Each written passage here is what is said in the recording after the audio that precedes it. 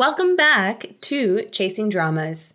This is the podcast that discusses Chinese culture and history through historical Chinese dramas. We are your hosts, Karen and Kathy. Today, we formally start off the discussion of the story of Ming Lan with episode 1. Follow us on Instagram or Twitter at Chasing Dramas, or else email us at Karen and Kathy, that's Kathy with a C, at chasingdramas.com with any comments or feedback on what we've discussed today. We are very excited to start 知否知否应是绿肥红瘦, or the story of Ming Lan. Please listen to the intro to the drama episode for this drama to get some background about the show, history, and the cast. The drama is available on YouTube with English subtitles, at least in North America or the US, so please follow along with us. We are paying attention to the English translations that YouTube provides, but we will provide our own translations for some of the title names and phrases if we feel that they fit better with what we're trying to say, or with history. This podcast is in English, but with proper names and historical phrases said in Mandarin Chinese. Additionally, please note that we are not historians or academics. We are purely fans of Chinese history and these dramas. Granted, we've done research for this podcast, but urge listeners to continue to conduct your own research as well. The sources for this podcast include the original book that this drama was based on, various pages on the internet, and physical books on the Song Dynasty history that we have consumed. Typically for the show, we will do a recap of the episode and then discuss our analysis and history. However, since today is the first episode, we will spend more time introducing the characters and providing some background to the story and setting. We will also be adding a section where we discuss differences to the book or provide more background from the book if we think that it is helpful for our analysis.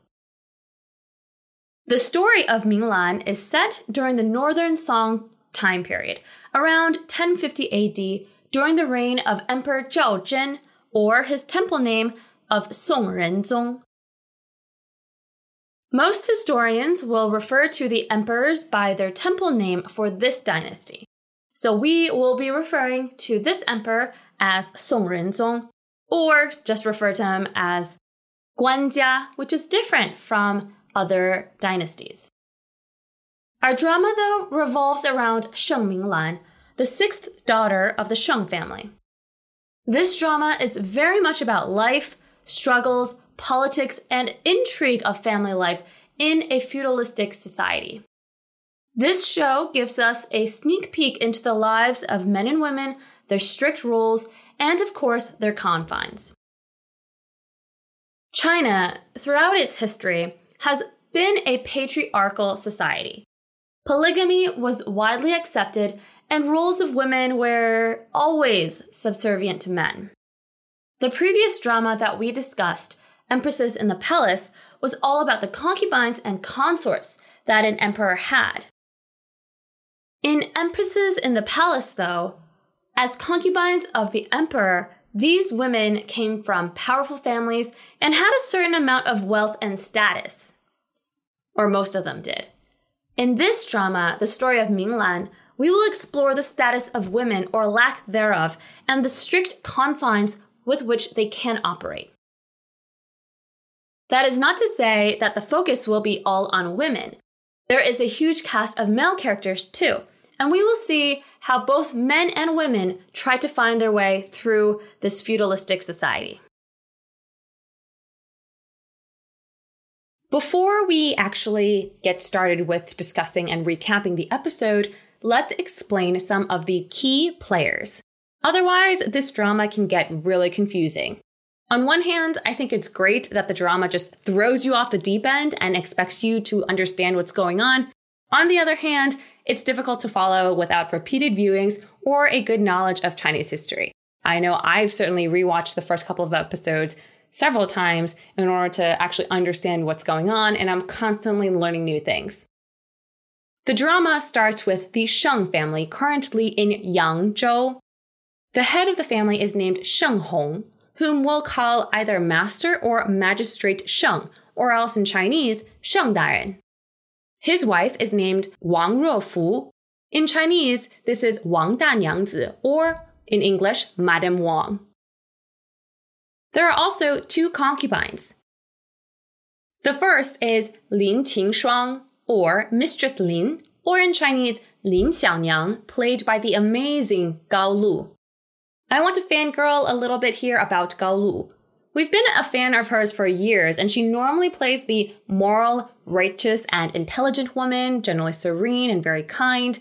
So it's a fun ride to see her turn into a despicable and manipulative concubine in this drama.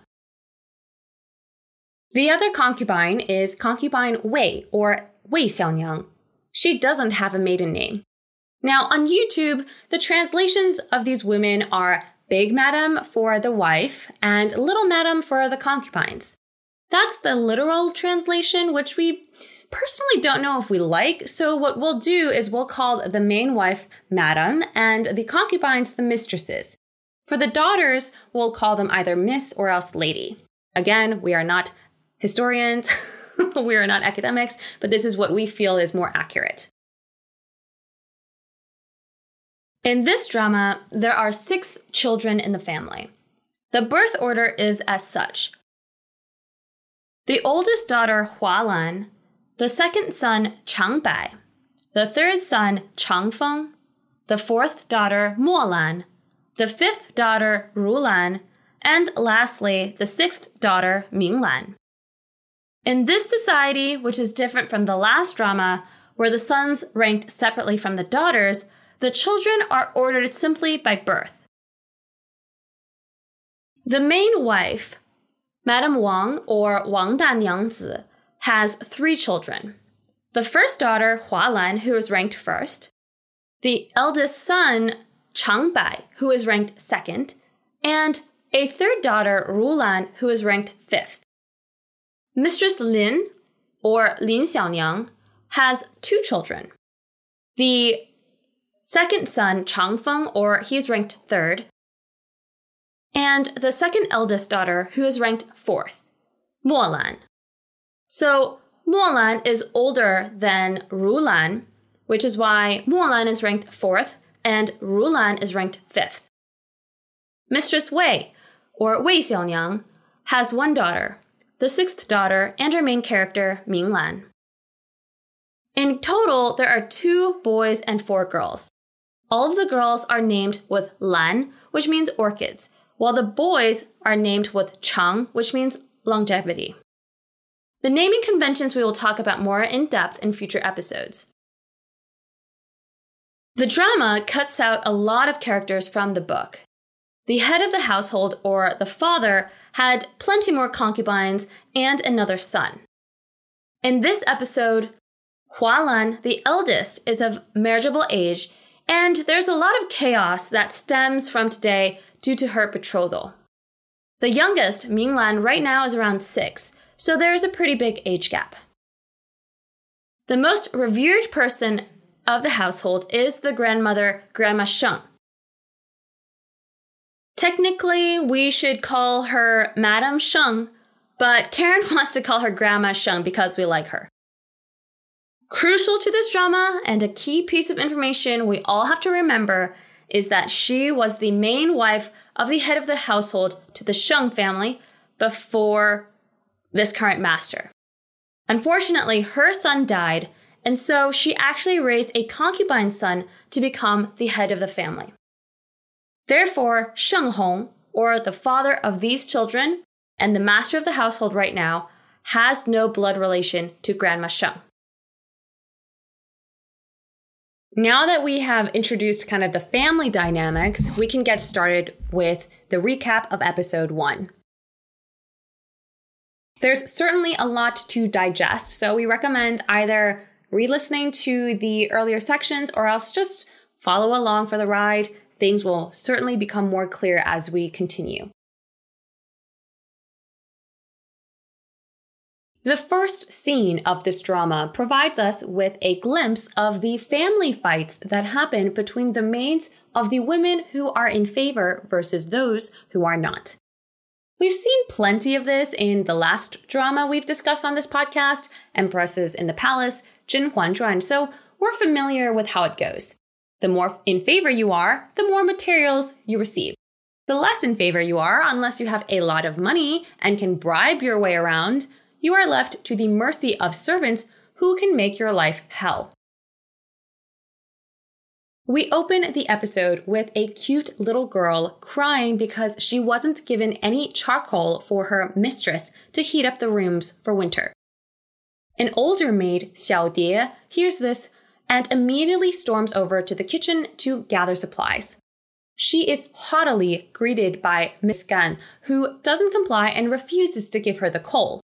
Another maid, Miss Zhou, who seems kind, intervenes and tries to tell Xiao Die to stop making this ruckus.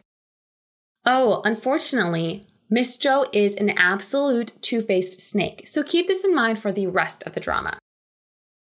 However, since today is the engagement party of Lady Hualan, the servants shouldn't be causing a commotion. But Xiao Die, the maid, argues that her mistress is pregnant and needs supplies. She threatens to bring this up with the madam of the family. Miss Zhou finally agrees and tells Miss Gan to fetch charcoal from under the stove. Miss Gan ponders this for a moment, lights up, and hurriedly agrees. The maid, Xiao Die, only takes her allocated allotment of coal and hurries out. She misses the smirk, though, on Miss Zhou's face. Once this conflict has been established, the other main drama of the episode is introduced in the form of an argument between Madame Wang and Master Sheng, the main husband and wife of the household. On YouTube, the translation for his title is Magistrate Sheng, but he is often referred to as Lord. That is unfortunately not accurate since he is not titled to be a noble. He is only a scholarly civil servant with a small role in court. He therefore should not be referred to as his lordship. In the main bedroom, the madam of the house, or the primary wife, Wang Danyangzi, is throwing a hissy fit. She's angry at her future in-laws, the Yuan family. Why?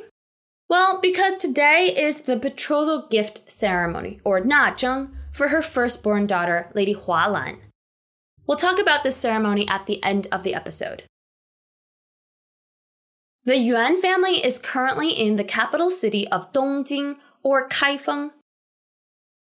But they send only the firstborn son, or the elder brother of the groom, to send the betrothal gift, or pinli. This is a huge slap in the face. It is customary for either the in-laws themselves to bring the bridal price or betrothal gift, or a clan elder. Madame Wang, or Wang Danyangzi, is furious at this affront. She's worried that her precious daughter will be treated poorly at her future husband's house, which, to be fair, is an actual worry. Wang Danyangzi is going to be the life of the show because she is quite hilarious. When the show first aired, she was the subject of many memes. She's also not very intelligent and generally becomes upset at the smallest things. She'd get eaten alive if she were in the palace with Zhen Huan. The man of the house, Sheng Hong, is busy trying to mollify his wife. How can he not dote on his oldest daughter? He found his daughter a great marriage. He himself is currently only a magistrate, but his daughter is marrying into the family of an earl, or a bo hou. The second son of the main wife, too. That is quite an honor. No matter what, she won't have to worry about luxury and comfort, and that she's definitely marrying up. Wang Danyangzi finally relents and allows the groom's party to arrive for the celebrations. So here's conflict number 2. The Yuan family and Sheng family are to marry. The Yuan family is more powerful and wealthy, being nobility. However, they've already shown that they are rather disrespectful. This will come into play later. And at last, we get our first glimpse of our main character, the young Minglan, and her impoverished living conditions as a daughter of an unfavored concubine. She's only 5 or 6 at this point. The charcoal that the maid Xiaodie procured earlier is unfortunately not suitable for use in rooms. The smoke is too strong. Remember when Xiaodie procured the charcoal? Miss Zhou explicitly said, "Give her charcoal from beneath the stove." And Miss Gan did just that. The coal from the stove is too smoky for use in rooms. Poor Mistress Wei and her family, including Minglan, still can't use the coal to keep warm. And this again shows that Xiaodie was a little bit too innocent when dealing with the likes of Miss Zhou and Miss Gan. Mistress Wei, who is pregnant, is shown to be kind and understanding, but also poor. She tries to push a silver bracelet to Xiaodie to try to pawn for money to turn into coal. This is the last of her dowry. Minglan, seeing this, doesn't want her mother to pawn off the bracelet. Her mother kindly urges Minglan to spend time with Grandma Sheng. There is an opportunity to stay by Grandma Sheng's side, which will mean better educational opportunities for Minglan. Without her mother's knowledge, Minglan comes up with the idea that they exchange the unusable coal for some usable coal. Even if it's not a lot, it is still something to use. From this scene, we see that Minglan is intelligent and caring. She loves her mother deeply, but they are in a destitute situation. Her father does not know that they are not being given their monthly allowance of materials, and he does not care enough to know, which tells us that Wei Xiaoniang, or Mistress Wei, is not favored. For those of you who watched Mi Yue Zhuan, or The Legend of Mi Yue, the young actress for Minglan is the same as baby Mi Yue. I remember when that show came out, everyone was so in love with baby Mi Yue because she was adorable. In this drama, young Minglan shows her pretty good acting chops, I must say. Yes, she can cry beautiful tears on sight, and it's very touching. While Minglan and her family and her mother are struggling to get coal, the Yuan family is arriving with the betrothal gift for the eldest daughter, Hua Lan. We researched this, and the translation should be bridal price, but Kathy was like, I think that's too barbaric. So this time we'll go with the YouTube translation, the betrothal gift. We'll explain this at the end of the episode. It's quite an impressive scene. There is a huge procession of servants carrying a wide array of gifts, and most prominently featured are a pair of geese, or yan. This emphasizes to us that the Yuan family is indeed very wealthy. The Sheng family is lined up in their main entrance room to greet the procession. All of the children and Master Sheng and Madame Wang are ready to greet the procession. Notice how all 3 young girls, so the 3 youngest daughters, are lined up with Minglan at the end, and she is also the only one without ornaments in her hair. As the daughter of an unfavored concubine, she doesn't have anything to wear for an event like this. This scene I really like because it shows us a glimpse of what this type of ceremony actually might have been like during this time period.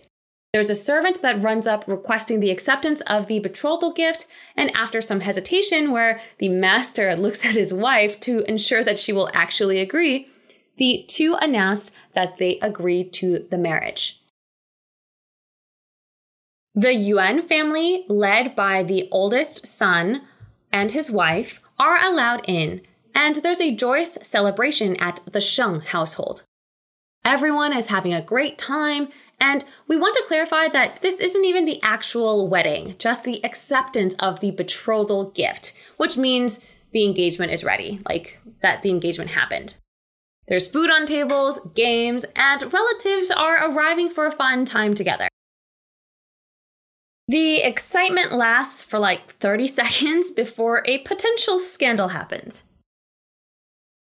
In this society, and honestly in general, a lot of Chinese society, 脸面, or your reputation or prestige, is absolutely crucial.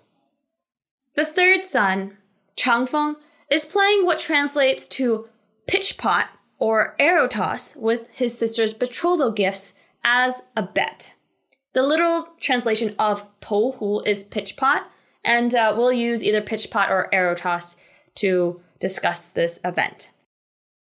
Particularly, what is being gambled is the 聘宴, or the betrothal geese. Chang Feng is playing against a boy who tagged along for the procession and has been losing against this boy. He's about to lose all of his big sister's betrothal gifts.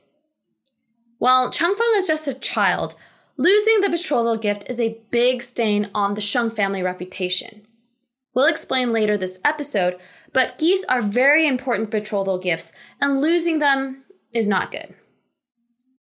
As the child is losing the game, many parties are already freaking out about what to do. Madame Wang, or Wang Danyangzi, is huffing her way over to the scene. Magistrate Sheng is already having a tense conversation with the Yuan family representative. The Yuan family's oldest son and his wife. Master Sheng thinks the Yuan family should ask the winning child to call off the bet, while the Yuan family doesn't think it's their job. The Yuan family ultimately refuses to do anything to appease this humiliating situation, and Master Sheng storms away from the conversation. In the end, the embarrassing scene occurs because the third son, Chang Feng, got drunk and was goaded into this bet. He's still young, probably in his early teens, but still, this is a bad reflection of him, his mother, and the whole family. His mother, like we said before, is Mistress Lin, a concubine. To the outside world, however, it's not his birth mother who will be ridiculed, but Madame Wang, the woman of the household. His mother, Mistress Lin, is a cunning woman and recognizes that this does not look good for anyone. She actually gets a slap to the face by Madame Wang because of her son's behavior, and she immediately starts scheming on how to save him by punishing him severely. Honestly, if I was Madame Wang, I would probably be just as furious. Some other woman's son is betting and gambling away my daughter's betrothal gift? What the heck? Back to where this game or bet is happening, Wang Danyangzi catches up to her husband, who is sneakily trying to watch the game's progression. I find this scene so hilarious because she's so angry and he's also freaking out about what to do. They're both trying to save face. The two are, of course, embarrassed and head over to Chang Feng, who's steadily losing. Sheng Hong, the master of the house, whispers in his son's ear that if he loses, he'll beat him to death. The poor kid freaks out and backs away. Master Sheng takes this opportunity to try to corral everyone back to the banquet and move their attention away from this bet, again hoping to save face. At this exact moment, our main character, Sheng Minglan, steps in. The little girl picks up a fallen arrow and successfully tosses it into the pot. Everyone is stunned. Her opponent, a young boy in blue, says that if he competes with this little girl, it won't be fair. He's willing to back away from the game and call off the bet. Technically, this is the result that everyone wants, or at least the Sheng family wants, but Minglan is adamant in wanting to compete. She acknowledges that her older brother, Chang Feng, lost the previous rounds, but she is willing to bet that back. Well, as the main character, she will win. Minglan tosses the arrows, and each one that she tosses, she's able to get in. Her opponent ups the ante and tosses 2 arrows at the same time.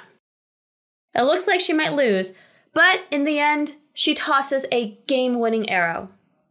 Without a doubt, she won this round. The Sheng family is ecstatic at this result.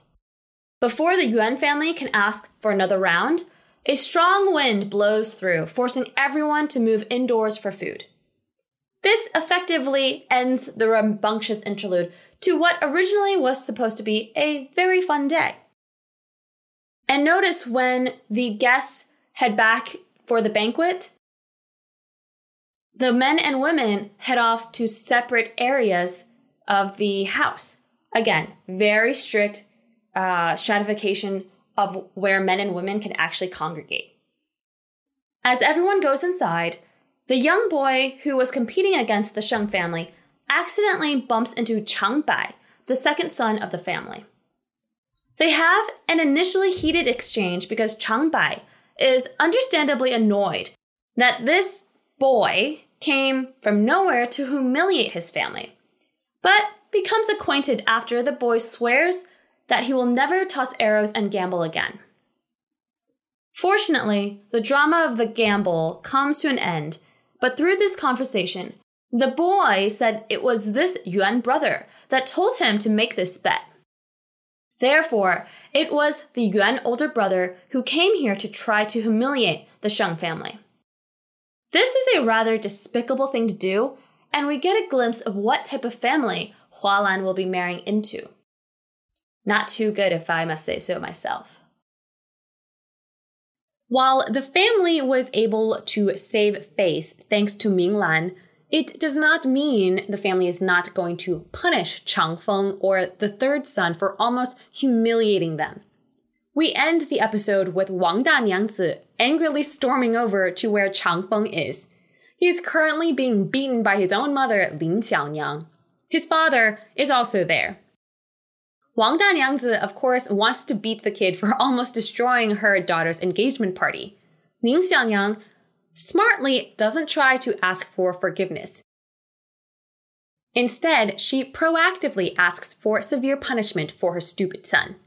This surprises Wang Danyangzi a little bit, but she's happy to hear that this kid is receiving punishment and lets the beating happen. Unbeknownst to Wang Danyangzi, this was all part of Lin Xiaonyang's plan. She knows that this time her son made a huge mistake, so the only way to save him is to actually seek punishment for him. That way, Wang Danyangzi will be appeased and Sheng Daren will also feel happy. If she had asked for forgiveness, Sheng Daren will be annoyed at her and her son, which will in turn cause them to lose favor. It's all about maintaining favor with the man of the household. This time, she, or Lin Xiaonyang, takes a short-term losing position in order to stay in favor in the long term. You'll notice that Lin Xiaonyang specifically asked for Dongrong, one of the master's servants, to beat her son. There's a small clip, but she's already contacted him on how the beating will happen so as not to beat her son too badly. All of this is more or less for appearances so that they can kind of get over this mistake. Phew, that's it for the episode recap. I do want to highlight Hualan here. I actually forgot about her for a bit when I watched this drama the first time and was pretty confused as to who she was rewatching this here. She is shown to be quite prudent and caring. While the bet was happening, she actually came up with the idea that as long as her mother and father remain on the same page and behave as one unit, no matter what happened, the Sheng family won't lose face. Both her family and the Yuan family will lose face instead. But if her father and mother start fighting against each other, then only her family will lose face. This tells us that Hualan is an intelligent woman and knows how to solve these types of family squabbles. We also find out that she's gifted Minglan's mother with a warm cape at the beginning of the winter. She, the eldest daughter of the family, and the daughter of the wife with a strong family backing, marrying into nobility, does not need to do this for a concubine, but she did. This shows us that Hualan is very kind to her family regardless of the family status. We also met Grandma Sheng very briefly. She plays an important role in Minglan's life, so we'll talk about her a lot more in the next episodes. That was a lot to take in. Now, we'll talk about some of the history and interesting pieces of culture that were presented in this episode.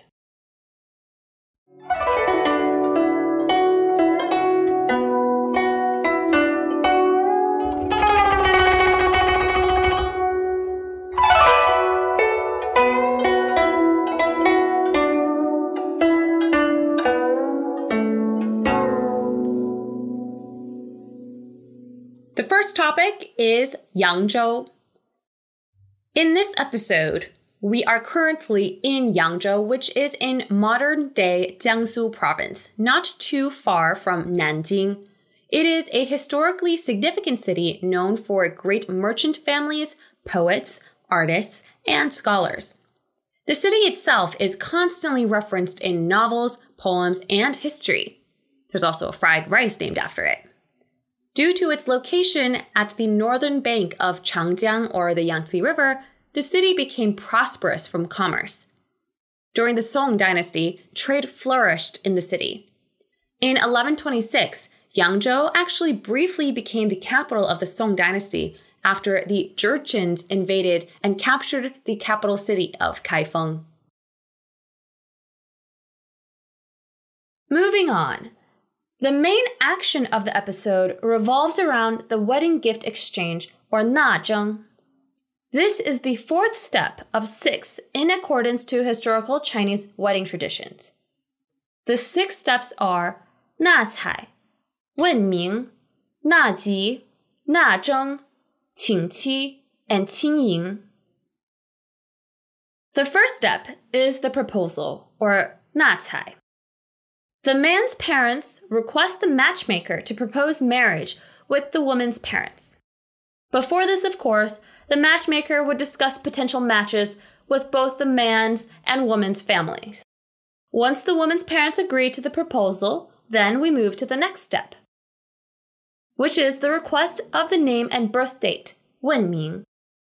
The man's family would ask the matchmaker to obtain the woman's name and birth date, which we then move to divining results and preparing betrothal gifts, which is naji. The matchmaker would then match the name and birth date information between the man and woman to see if it is an auspicious match.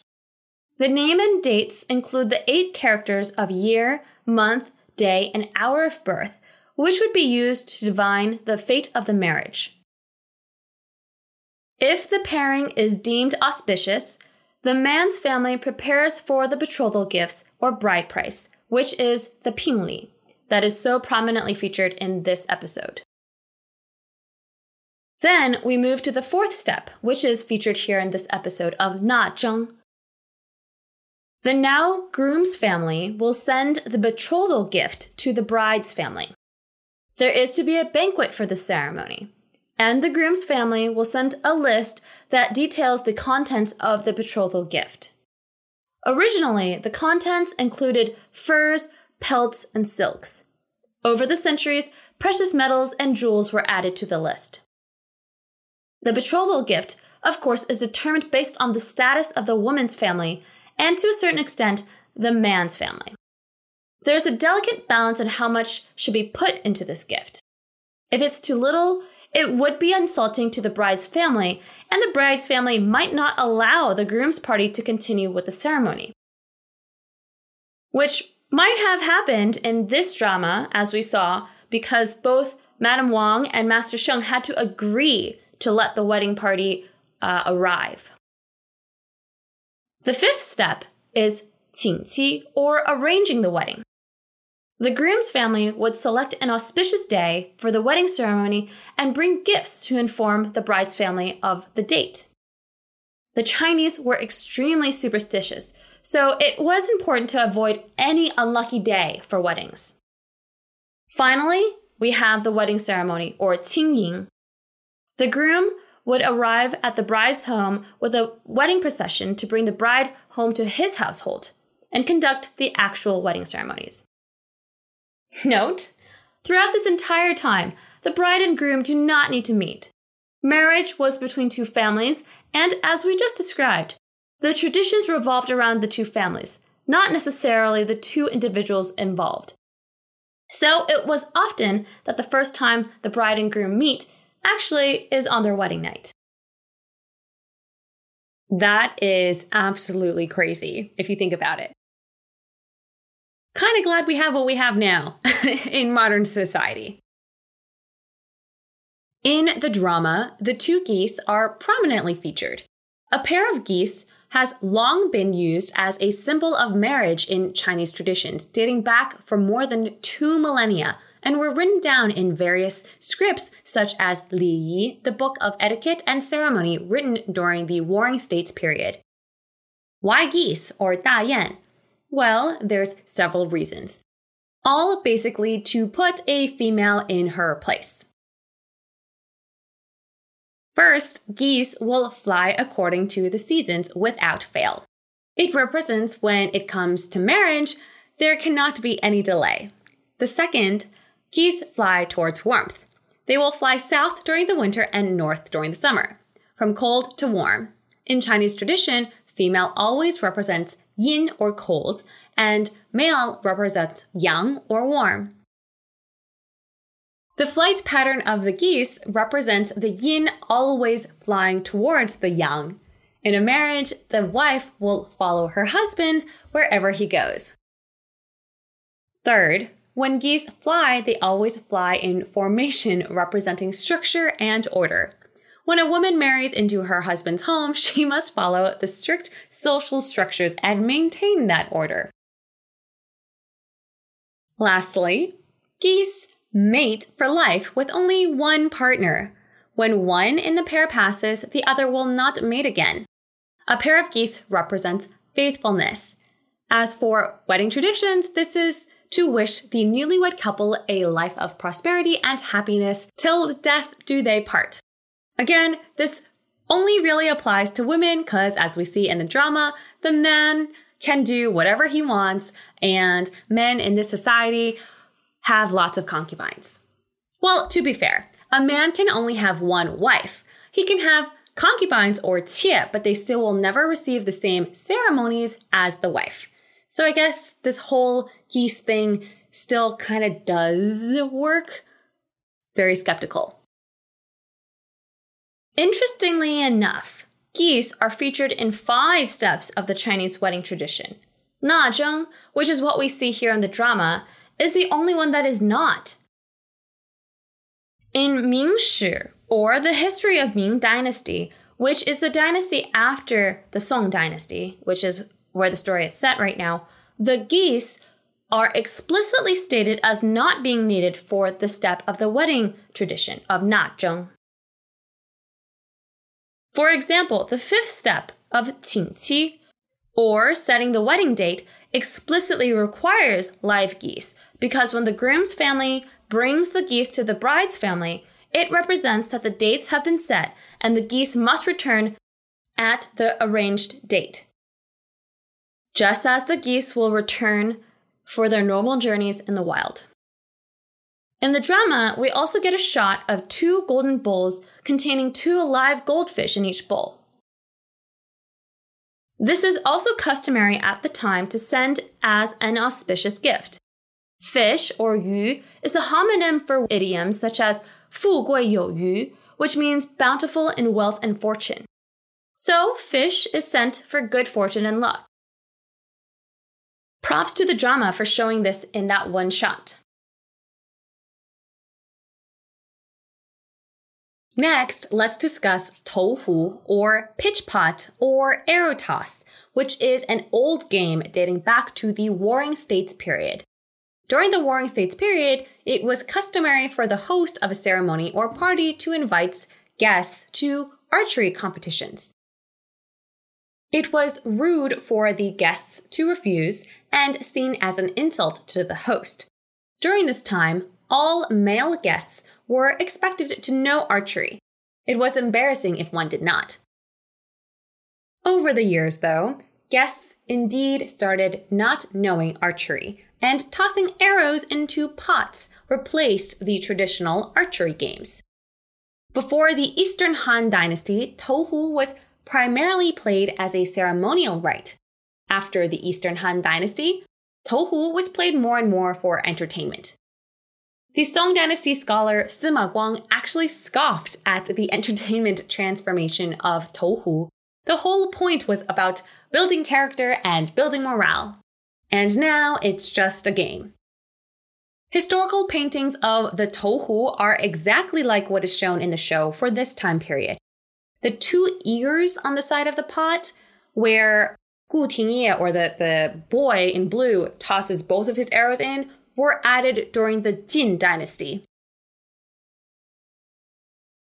Lastly, let's clarify here what the title of Bo means. Bo is the equivalent of an earl. It is a titled position and means that the family is a member of the aristocracy. Not the highest, but still quite good. And this means that Hualan, whose father is merely a magistrate, is marrying into nobility. For this drama, we will be introduced to many different members of nobility and the imperial court, so we will try to match these titles to the British nobility so that it'll be easier to translate into English. In the YouTube translation, the Yuan family is referred to as a duke. That is not the case. They are merely the rank of an earl. Next up, I'll talk about some book differences in this first episode. Right off the bat, there are some significant differences that we see. Hualan's wedding does not happen for a few years in the book, and we're introduced to her as a loving elder sister to Minglan. In the book, Hualan is only a few years older than Minglan, so she's around in the book for much longer. The whole pitch pot fiasco does not happen in the book, and the older brother of the Yuan family here isn't an asshole during the ceremony. We'll find out who the young boy is who competes with Chang Feng, but in the book, Minglan does not meet him for a long while. Also, as I mentioned in the intro to the drama episode, they completely disposed of the whole main character reincarnating into Minglan's body as like a modern day woman. Minglan right now is 100% from the Song Dynasty. The drama smartly dispenses with that trope, and honestly, it would not have passed through censors in China as well. Moving forward, I won't even refer to that aspect of the book anymore. For this drama and this episode, I do like the introduction of many characters here. We know immediately who is the madam of the house, who are the mistresses, and how differently servants, children, and women are treated in the house based on favor from the master of the home. Well, that's it for the first episode discussion of the story of Minglan, 知否,知否,应是绿肥红瘦. Certainly a lot going on and many characters already introduced to us, but also many very interesting aspects of Chinese history that were presented. The music you heard in this episode is the Chinese zheng or guzheng version of the main theme of the show. The sheet music is written by Yu Mian Xiao Yanran and played by yours truly. If you have any questions or comments on the show or what was represented in today's episode, please contact us and let us know. Thank you all so much for listening. We will catch you in the next episode.